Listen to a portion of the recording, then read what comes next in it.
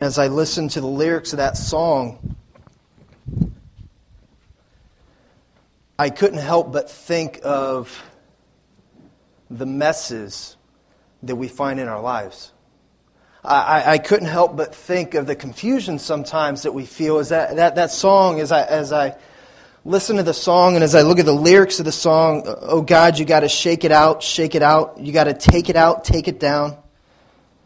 As I look at the lyrics of the song and listen to the story of that man's life and the story that God told through his life of transformation, the story of grace, it makes me look at look at the stories that God may be telling through our lives.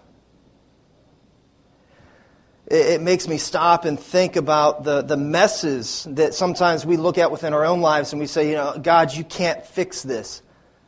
And God tries to peel away the layers of our lives. And as He peels those away, we look at the messes that are continued to be revealed. I don't know about you, but I can think through my lifetime the messes as God peels away layers of who I am, the experiences that I have had, the story that I see God intertwining through my life. As God continues to peel those things away, I look at my own life at times and I say, wow, can you fix that? Whatever that is, So this morning, I want us to look at 3 questions. We're going to be looking at, through this series, Storytellers, we're going to be looking at the life of David. Because it's amazing the story that God tells through the life of David. Good things and bad things that happen within the life of David. And I think David is a character in Scripture that we can easily relate to. The things that he experienced, the things that he went through, the trials that he had, the exciting times in life that he had, the way God used him and the way God had to discipline him at times. And so as we go through this series, I'm excited for what God might reveal to us about the messes within our lives that God wants to tell His story through, just like Brian Welch. And so as we get into that, again, like I mentioned, I want us to look at 3 questions today, but before we do that, I just want to take a minute and I want to pray. I want to ask God to reveal those things to us, because I could stand up here and be a talking head to you for the next half hour. But if that's all this is, then why even be here? And so I just want to take a minute and I want to pray, because many of us come in through this week from all kinds of different experiences. Many of us leave 2010 with all kinds of different trials and tribulations, exciting things. Some of us come in from 2010, one of the best years of our lives, and some of us come in as maybe one of the worst years of our life. And so I want us to take and pause a minute and ask God to meet with us in each of the unique places that we find each of us in. Lord Jesus, I thank you that we're able to be here this morning. Jesus, I thank you for the word that you want to share to us. Father, I thank you that your Holy Spirit is alive and real and works in each of our lives if we do indeed call you Lord and Savior. Lord, I thank you that you know where each of us are coming from this morning and even from last year. Lord, I thank you that you know even in advance the story that you have to tell through our lives in 2011. And so, Jesus, I ask that you would just meet with us. I ask that we would be receptive to hearing your word. I thank you that your word is alive and real. And Jesus, I thank you that we just aren't here this morning to learn some good ideas that we walk away with. Lord, I thank you that we're here this morning. And Lord, I pray that we're seeking you for transformation, for change, to unpack those messes that are within each of our lives, I believe. And they all look different.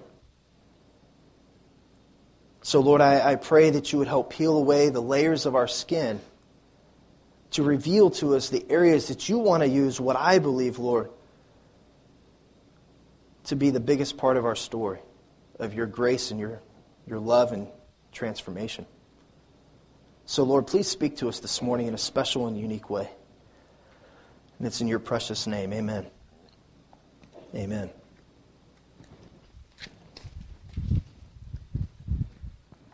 If you have a Bible, turn to 1 Samuel chapter 14. If you need a Bible, put your hand up. We would love to give you one, and you can take this with you, and you can call it your Bible. Put your name in it. This can be your Bible. But turn to 1 Samuel chapter 14. You're going to find it near the beginning of the Bible. You're going to find Exodus and Numbers, Leviticus and Deuteronomy, Judges. But then after you get through Judges, you're going to find soon after that 1 Samuel. So turn to 1 Samuel chapter 13. As you're turning there, like I mentioned prior, there's three questions I want us to look at here this morning real quickly. The first question is, what is the mess we believe that God can't fix? As that song described and as Brian Welch felt at one time in his life, what is the mess that you believe that God can't fix? Think about that. And those messes all look differently, guys. I'm guessing that most of us sitting here have not had an addiction to some sort of drug as Brian Welch did. But I'm also guessing that the messes within our lives look very similar to Brian Welch. Because it doesn't matter what that mess is, it all looks the same. It all functions the same. It all can take us away from Christ, or God can use those things in a unique way to point us towards Christ, as He did in Brian Welch's life. Those messes can look very different. They can be fears within our lives. What are fears that you might be facing? Fears of maybe being found out. What others might think of you. Maybe fears of not being loved, appreciated, respected. Maybe failings, afraid to fail. Maybe past failures, past mistakes, past regrets. Not making it. Maybe lies that you've been told in the past that you fight with trying to find the truth. Decipher what is true and what is a lie. And we all have it. Like for instance, within my life, I can tell you that most of the time, I am speaking out of the messes that I have in my life. That may be a shock to some of you, but I am human just like you. And a lot of the times that I speak out of the places that God has taken me. The experiences that God has given me, and a lot of times those experiences are messes that I have faced within my own life. For example, I can tell you that one of the messes within my own life is I have been in the place where I have had people tell me, you can't make it. Okay? I've had people tell me that you're not very good at working with adults, as I was a youth pastor one time. I've had people tell me that I'm too hard on people. And so what do those things do within my mind? What do those things do? It makes me stop and pause and say, man, is that true? Is that true? So it makes me stop and say, it causes me not to maybe be as confident, to maybe lack initiative at times, to maybe step back instead of stepping forward. Because within my own self, I'm battling what is lie and what is truth. Have you guys been there? Have you guys been there? I don't believe that I'm the only one. It's confusing a lot of times, isn't it? I remember, I don't know if you've had this experience or not, but when I was younger, I was kind of mischievous at times. Anybody else? Mischievous? I had a younger sister, and so there was nobody better to be mischievous against than my younger sister. And so I remember I found out early that, there's no Santa Claus, there's no tooth fairy, none of that kind of stuff. My sister, though, was younger. I had to teach her those things. And so I remember teaching her that there is no tooth fairy. The way I did that was she lost a tooth, and her name was Mandy. I said, Mandy, I bet that instead of putting your tooth under your pillow tonight, if you hide it, you're still going to get $1. And so she did. She took and she hit her tooth. She woke up the next morning and there was $1 under her pillow. She wakes up and she looks and she finds $1. But she's not excited, and said she's confused. She walks downstairs crying. She goes, "Mommy, Daddy, I robbed the tooth fairy." Why was she in that state? Because she was confused. What's truth? What's not truth? Where's reality begin? Where's reality end? It's a silly example. But again, I wonder how much of that is true within our own lives. The confusion of the messes within.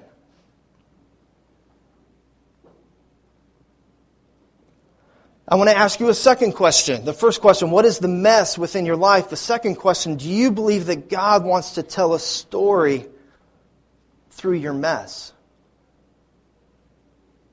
Do you believe that God has a story that He wants to intertwine within the fabric of your life? Do you believe that God can use that mess as a triumphant story within your life of His grace, of His mercy, of life transformation, and how He changes lives and never leaves us the same?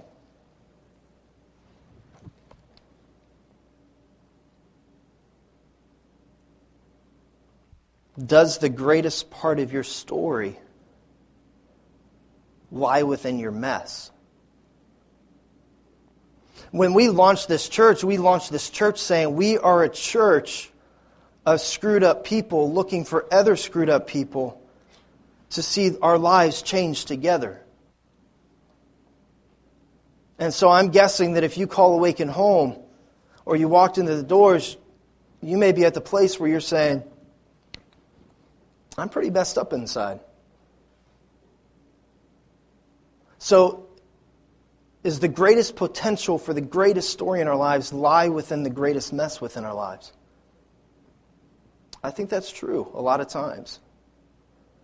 That the greatest possibility, the greatest opportunity for God to change our lives, the biggest opportunity for transformation within me lies within the biggest mess. But then that brings all kinds of other questions, doesn't it? You know, the fear of walking through that. What's it going to look like? How's it going to feel? What's going to happen when I tell people those messes? You know, what's going to happen when I leave that to God, whatever that is, you know? Feelings of control, you know, feelings of failure, feelings of being found out, feelings of this, whatever it might be.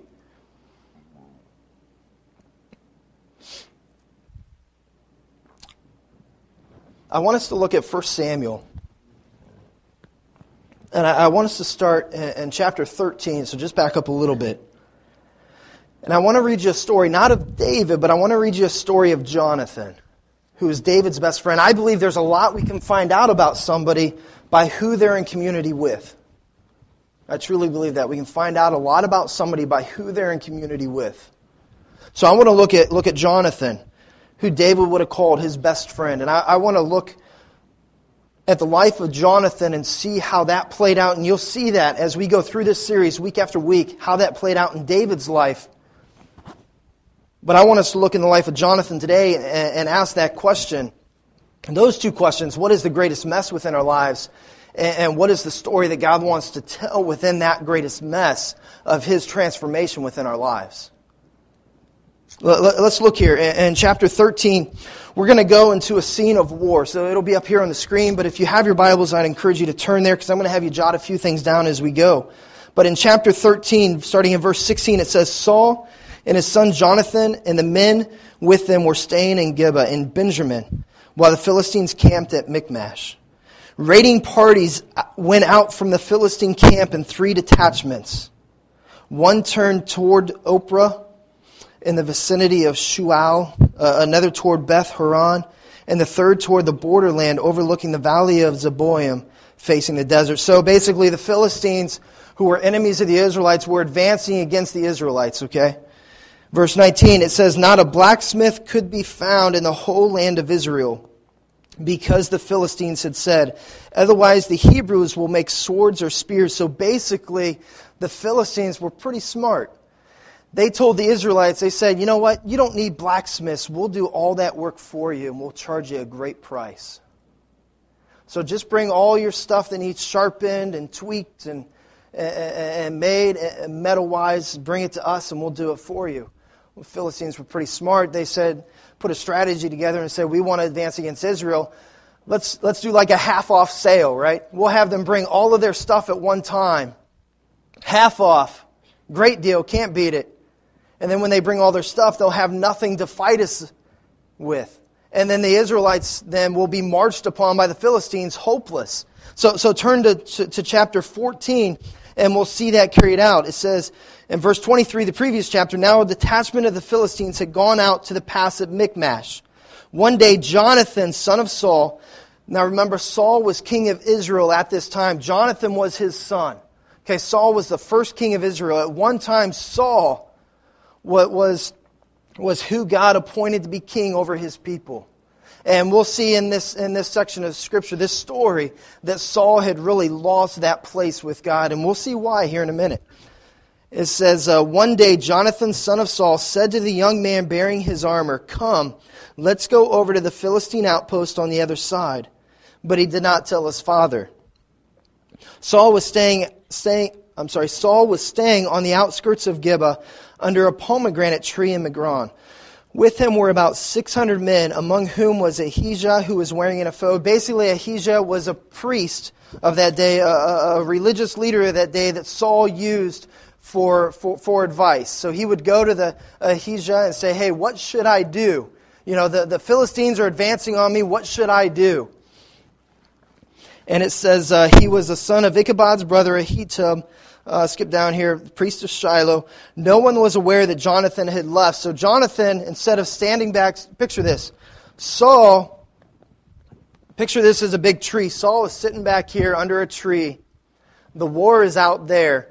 His men are with him, and he's not advancing or trying to protect the people of Israel. Instead, Saul is paying his priest to give him the answers he wants the priest to give him. So he says, so what do you think, Ahijah? Should we go and advance against the Philistines? Here's $20. Tell me no. Ahijah takes $20. No, I don't know if that would be a good idea.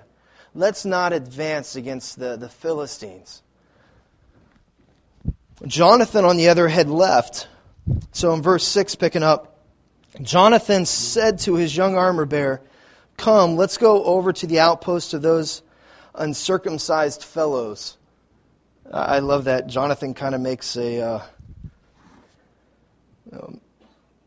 makes light of them. Anyways. But catch what he says after that. He says to his armor-bearer, come with me, let's advance against them. And then catch what he says. He says, perhaps the Lord will act in our behalf. He says, hey, come here, I got an idea.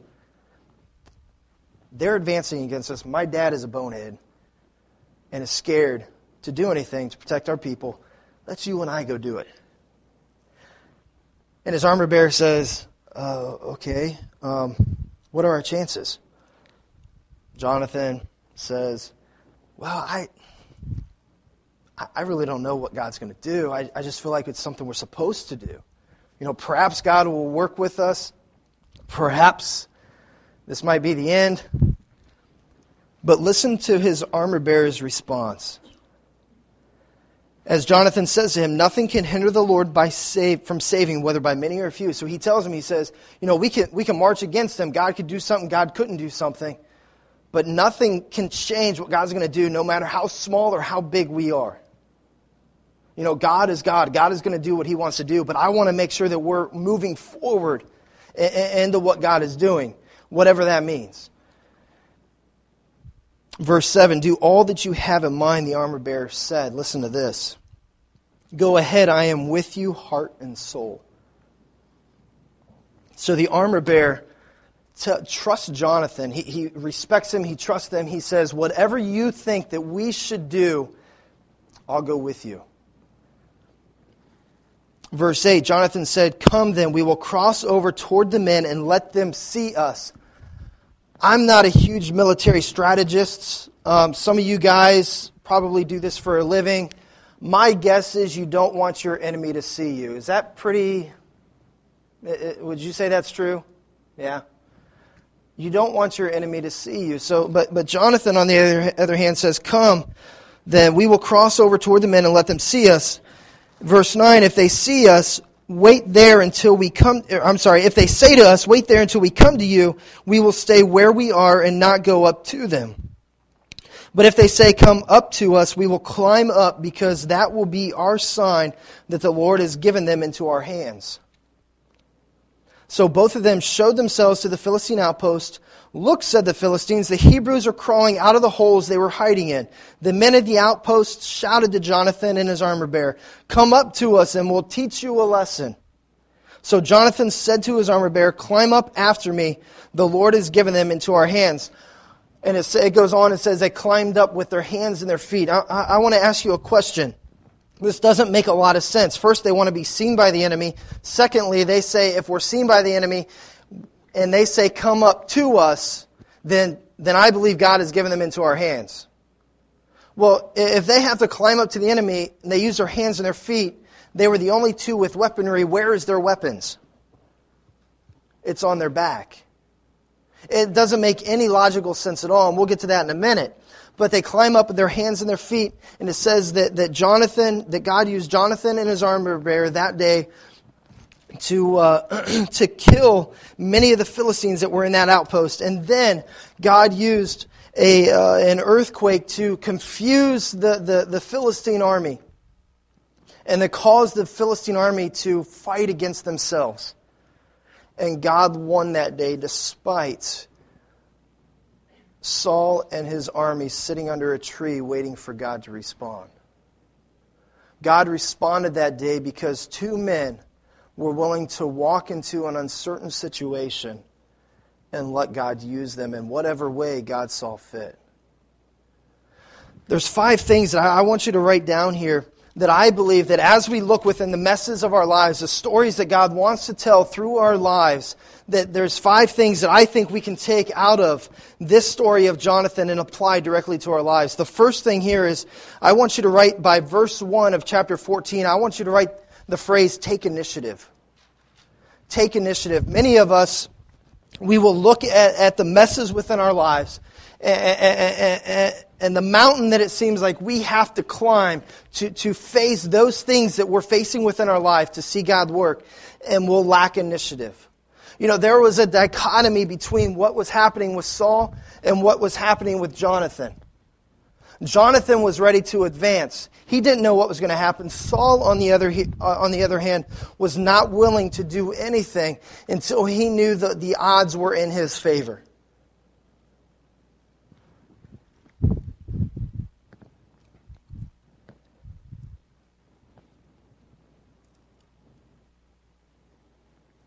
Many of us, I think, we sit back, and I've seen this a lot within the church. We say, "God, what is your will for my life?" And we sit. "God, what is your will for my life? What do you want me to do?" And we sit. "I'm listening. I'm listening. God, what do you want me to do?" "I'm listening." And a lot of times we stay in that place. Let me challenge you with something. Do you think God would rather have us here sitting, "God, what do you want me to do?" Or do you think God would rather have us moving forward into the places that we believe God wants us to be, praying along the way, "God, direct me and lead me into what you're doing. God, give me eyes to see what you're doing. God, use your Holy Spirit to direct me. Use your word to direct me to what you're doing in this place and how I fit within that." Which one makes more sense? What Saul was doing or what Jonathon was doing? Perhaps the Lord will save us. Perhaps the Lord will work on our behalf. He didn't know. But he took initiative. What if within the biggest messes within our lives, the biggest things that God wants us to face, the huge mountaintop that God wants us to walk towards, what if within that mountaintop is the greatest story that God wants to tell within our life? What if within conquering that area of our life is the greatest story that God wants to tell through us of His grace and His mercy? What if that is the greatest place of transformation for us? It goes on, though. The second thing that we see within this passage, look down in verse 7. It says, "Do all that you have in mind," his armor-bearer said. "I am with you heart and soul." Jonathon had influence. Within his armor-bearer's life, Jonathon had influence. I want to ask you guys, do you have influence? You do. All of us have influence. All of us have people that are watching within our life. That's why I believe that oftentimes God uses your life, my life, to tell His story through to those that are watching me. So if that is the case, the question we have to ask ourselves, am I influencing people towards Christ or away from Christ? One of the values of Awaken is leadership, because I believe that we all possess some sort of leadership. We are all leading people towards Christ or away from Christ. So my question is, who are you influencing and how are you influencing? Let's continue here. Look up in the second half of verse 6. Jonathon, again, he says, "Perhaps the Lord will act on our behalf." Perhaps the Lord will act on our behalf.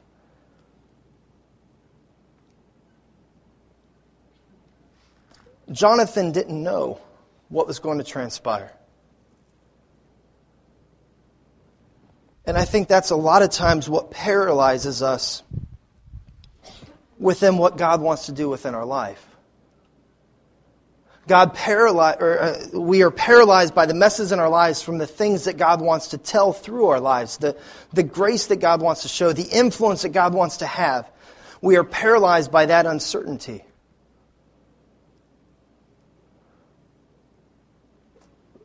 As I ask myself this week, what is it that made Jonathon move?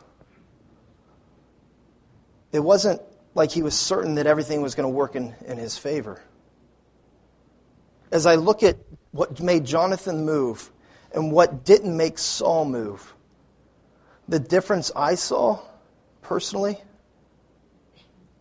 was that Jonathon saw his life as small. Saul saw his life as big. Jonathan saw his life as small compared to the things that God wanted to do. And Jonathon said, I want to be a part of something bigger than myself. I want to be a part of seeing God do something amazing through my life. Jonathon looked at life and saw, as Chris shared with us last week, that the shortness of our life here, it's like a breath, like a mist. Saul never understood that concept. Jonathon understood that concept. That my life here is for a short time. God, do with it what you please. Do with it what you please. So moving on in this passage, we saw that Jonathon took initiative into that uncertainty. He wanted to lead people towards Christ, not away from Christ. And he wanted God to tell the story, God's story, through his life. The fourth thing we see here, you look at the last half of verse 6, it says, nothing can hinder the Lord from saving, whether by many or by few. Jonathon was willing to embrace the inherent dangers. I promise you that if you are willing to walk into the uncertainty of those issues within your life that God wants to use, that God wants to change, that God wants to transform, if you're willing to walk into the uncertainty of that, I promise you that there will be inherent danger. Because there is an enemy that does not want your story to be told through the eyes, through the lens, through the breath of God's story.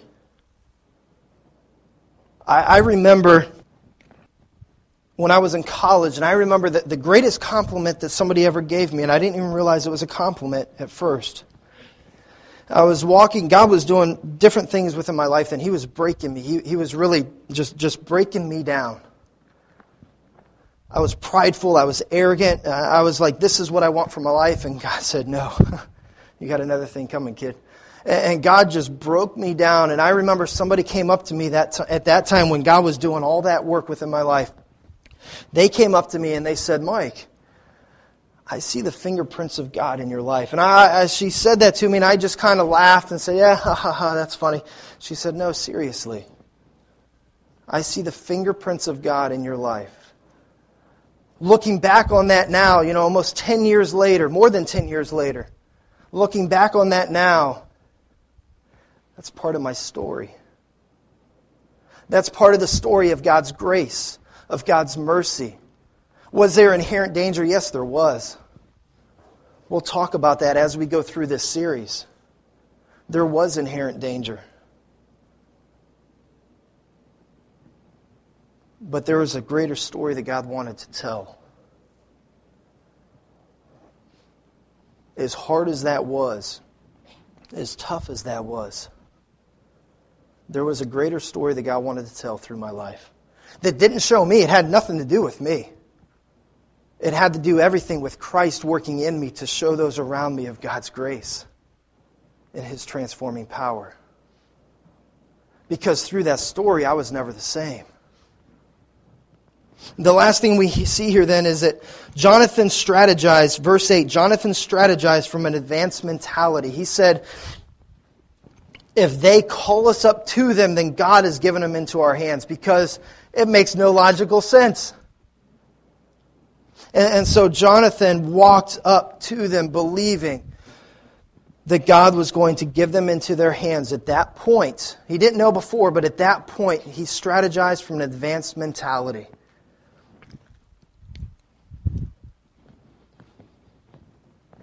I want to ask you a third question as we close here. And we're going to talk about all these things as we go through this series. Because I truly believe that God wants to tell a story through your life. I truly believe that God is telling a story through your life. But there's a third question I want to leave you with. And that question is simple. It's simply, is God intertwining? Is God intertwining your story and my story and all of our stories together? Is God intertwining your story, each fabric of our stories? Is God intertwining those threads together, all of us together, to create a tapestry of who He is? Is God creating a story that tells of His grace? A story that tells of His mercy? A story that tells of His pursuit of us, His love for us, His undying love? Is God telling a story that intertwines all of our stories together to show the greater picture of who Christ is? Imagine that with me for a second. If my story and your story and the story of those sitting next to you and behind you, in front of you, and the story of those that aren't even in this room, and the stories of those that aren't even in this city, the story of those that aren't even in this country, but are all through the world. What if God was weaving our stories together to tell of His passionate pursuit of humanity? To see life change, as we saw in that video from Brian Welch. What would that look like? What would that look like?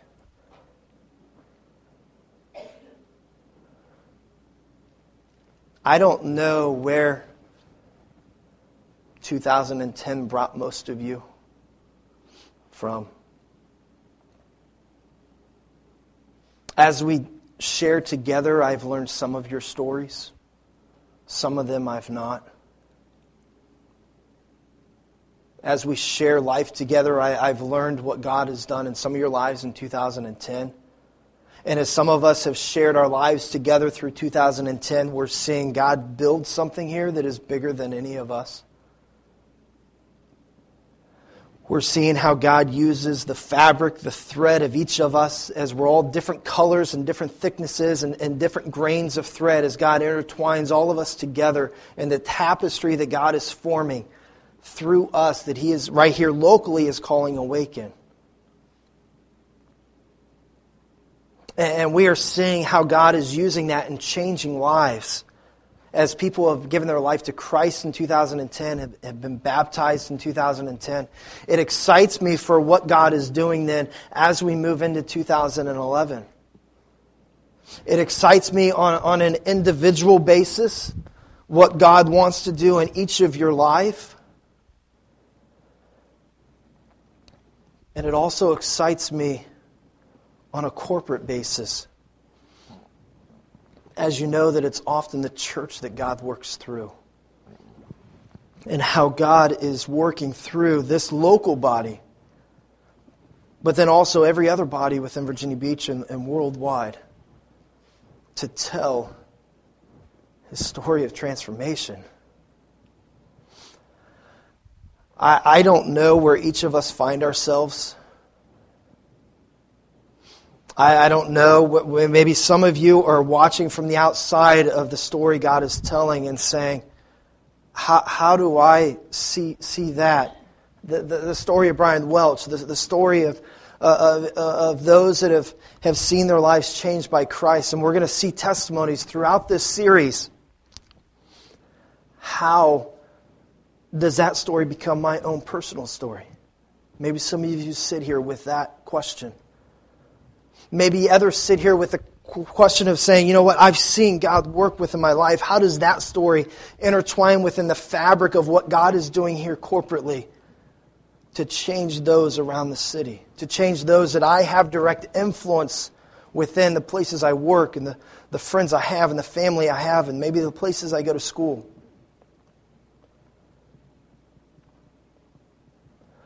I want to take a second and pray as the worship team comes back up to close us out. I want you to think, where are you in that story?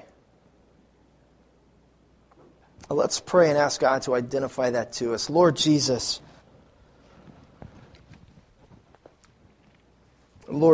I thank you that you are telling of your grace, of your mercy, of your power, of your love, of your pursuit of us through each of our lives. Lord Jesus, I thank you that we are witnesses of that if we allow ourselves to be. Lord Jesus, I ask that you would identify with us where we are at, whether we are at the place where we need to say, Jesus, I need you in my life. Or maybe we've done that before and we're in the place, Jesus, where we say, Jesus, I know you, but I have not given you my life to create with it what you will. So, Lord, wherever we're at within that, I pray that you would identify that to us. And Jesus, I pray that you would help us to have the longing and desire, as Jonathon did, to give his life to you, to do whatever you pleased with it. Perhaps the Lord will save us, whether by many or by few. With your heads bowed and your eyes closed now, if you are at that place and you're saying, Jesus, I want you to tell your story through me, would you slip your hand up and just say, I want 2011 to be a year that God is telling His story through me by changing my life? If that is you, would you just slip your hand up? Thank you. Because I want to pray for you. That is my, thank you. That is my desire this new year, that God would do that. Because I want my life to be in His hands. Anybody else? Thank you. Thank you. Thank you. Thank you. Anybody else?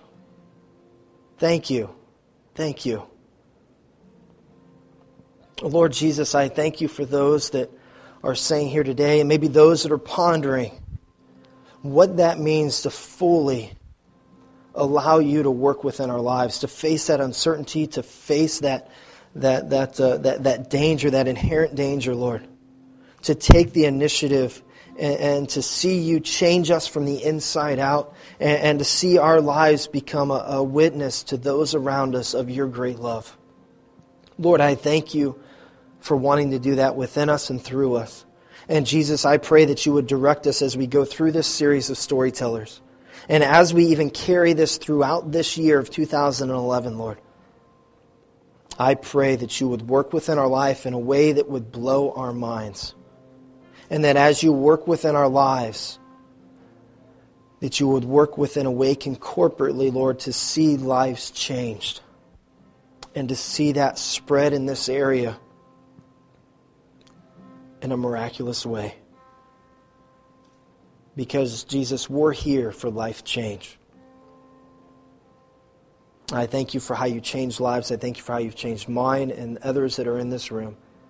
And I pray that you would continue that.